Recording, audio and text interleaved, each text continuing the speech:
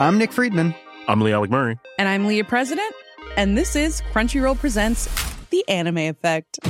We are a new show breaking down the anime news, views, and shows you care about each and every week. I can't think of a better studio to bring something like this to life. And I agree. We're covering all the classics. if I don't know a lot about Godzilla, which I do, but I'm trying to pretend that I don't right now. Hold it in, hold on. And our current faves. Luffy must have his due. Tune in every week for the latest anime updates and possibly a few debates. Oof. I remember, what was that? Say what you're going to say and I'll circle back. You can listen to Crunchyroll Presents The Anime Effect every Friday wherever you get your podcasts. And watch full video episodes on Crunchyroll or the Crunchyroll YouTube channel.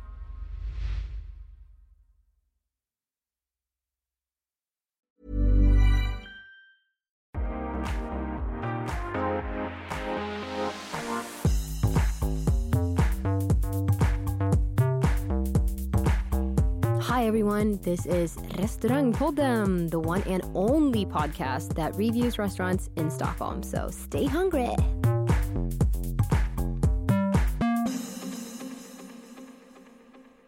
Men hallå allihopa, nu är vi tillbaka med ett rykande färskt avsnitt. Hallå! Kommer du ihåg den reklamen? Jag kanske ska hjälpa till att ta ut björken där ute. Ja, för att lämna det. Nej, men det här avsnittet, jag vill bara sitta och säga skål liksom. Ja, verkligen. Typ. Det här är ju någonting vi är bra på, Jossan. Fruktansvärt bra på. Det man får mest feedback på också. Bara, ni pratar ju väldigt mycket om alkohol. Ja, det gör vi. Det gör vi. Det är ett väldigt bra sätt att låta smakerna gifta sig. Det är ett komplement till mat. Absolut. Ja. Och även ett komplement till livet utan mat. Precis. Och det är lite det vi ska prata om nu, kan man säga. Vi ska prata drinkar och AWs. Ja, men det gör vi. Och för att ni inte ska bli helt confused där ute, så jag som pratar nu heter alltså Josefin. Och det här är Therese. Och nu kör vi.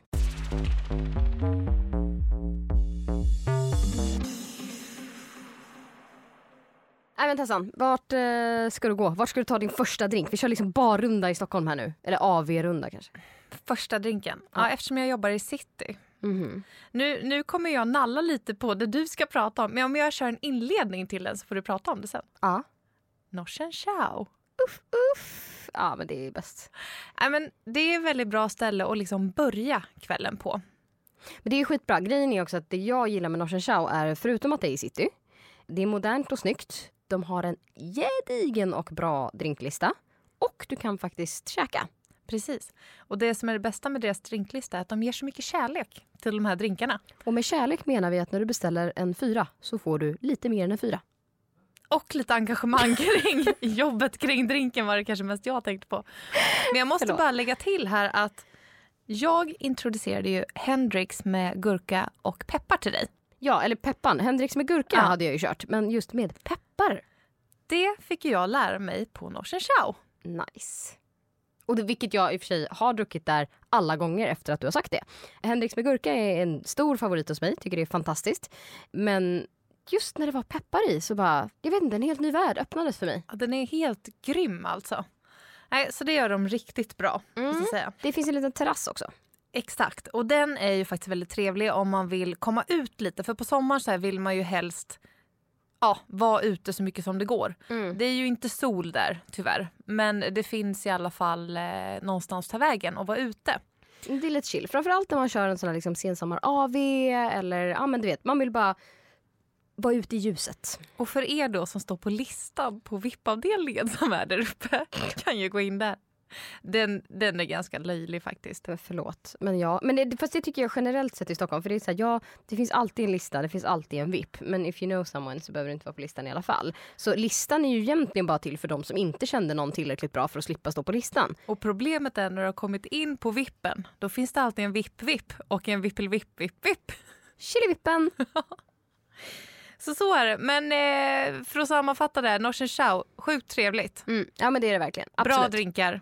Gå dit.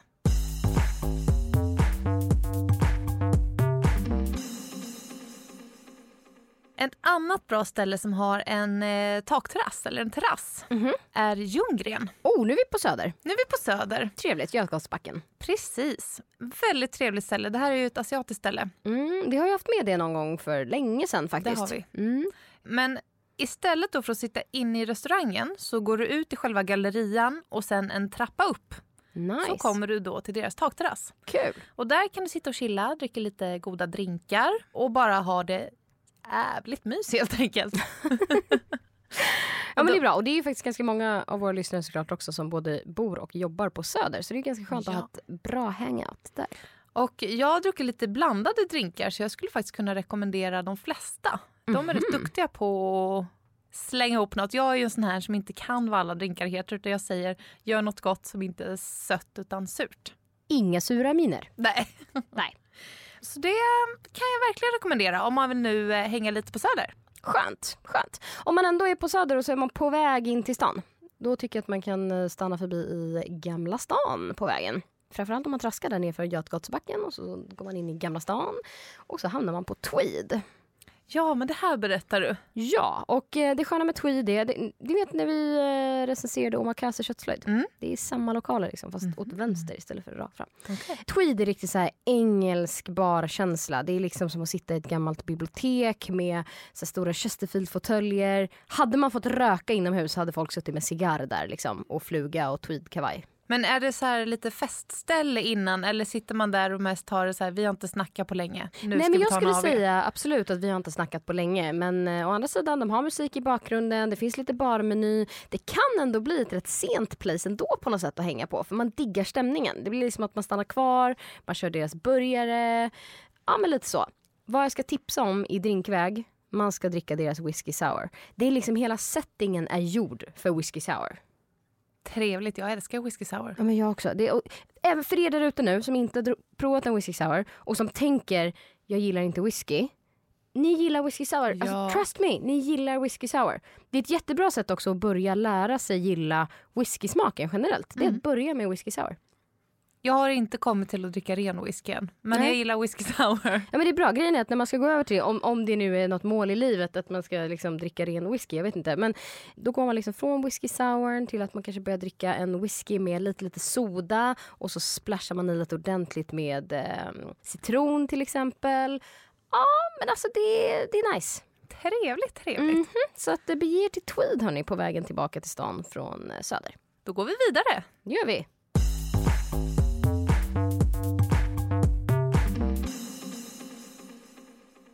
Jag vill bara slänga in en liten parentes här. Släng in en parentes. Jag fokuserar inte så mycket på drinkarna nu utan mer AV-place liksom. Vad gör du på din AV om du inte drinkar? Nej, men det finns vin. Det finns ja, champagne. men det är fortfarande alkoholhaltiga drycker. Ja. Eller det finns alkoholfria också. Vi behöver liksom inte lobba för att alla ska dricka liksom alkohol nu. Men man dricker, man har oftast något i handen. Man har något i handen. Men de här ställena är kanske inga riktiga drinkställen utan det är mer så här, sitta ett gäng, ha det lite nice, sippa lite rosé, kanske lite champagne.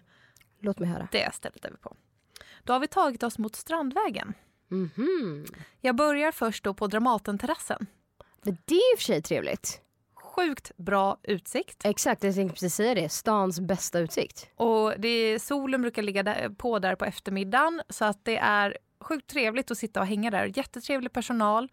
De har också väldigt bra luncher kan jag rekommendera. Och bra kvällsmat. Vi ska dock vinka för att det kan vara väldigt fullt när det är bra väder. Ja, absolut. Man kan gå lite tidigare på sommaren. Har jag hört någon säga. Tips från coachen. Jag gör absolut inte, men alla andra. Sen då om man fortsätter bort mot Djurgården så har jag mitt andra hem skulle man kunna säga. Och det är alltså inget av mina andra hem, det vill säga Strandvägen 1 och T-bar, utan Strandbryggan. Det är här jag blir så... Men får jag bara, för er då som inte riktigt vet vad Strandbryggan, det är gamla tvillingarna.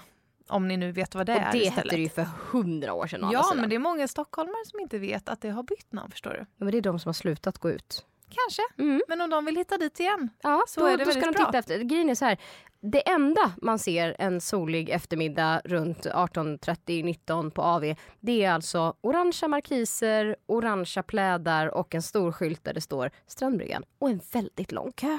Jag vet att du är lite kinkig. Fasan. Det är på vattnet. Det är härlig stämning. och man är ute och på en brygga. Kan det bli bättre? Nej, men absolut inte. Jag tycker att stället är jättebra. Jag tycker att det är väldigt trevligt. Men jag förstår inte hypen. Och jag förstår inte, det här måste jag ändå säga, personalen. Det är på en brygga. Det är vid vattnet.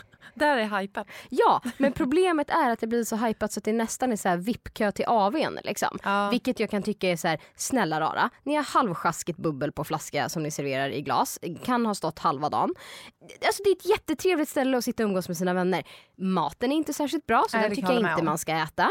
Och jag kan tycka att det blir så här löjligt när folk någonstans ska vallfärda och nästan betala inträde för att få en plats. Alltså det är den nivån det har blivit. Vilket jag tycker är tråkigt, för jag tycker konceptet är bra från början.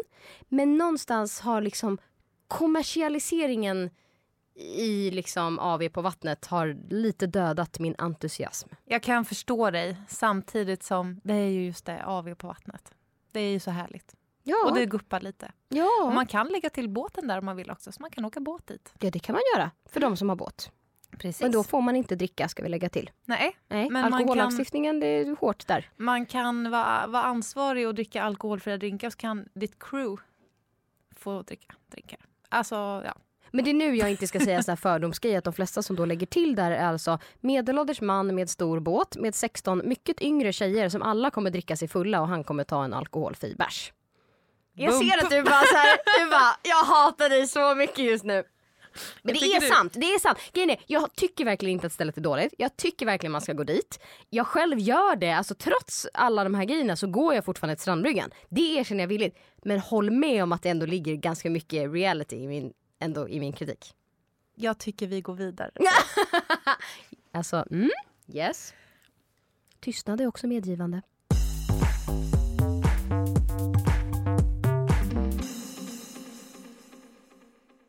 Men du, om man nu bor på Kungsholmen då. Alltså jag måste först bara, om man bor på Kungsholmen. Jag tycker vi ska prata Orangeriet. Bra idé. Och Trattorian. Men jag tycker också, om jag får också lägga in en parentes. Det är att man ska traska hela vägen bort till Hornsbergsstrand. Ja, bra idé. Ja, och grejen är, när Hornsbergsstrand på något sätt växte upp ur betongen, vilket det absolut gjorde. Och innan det liksom stod färdigt så var jag högst tveksam. Jag tyckte det kändes så här barackartat. Det kändes som att det var utanför stan. Det var liksom nej.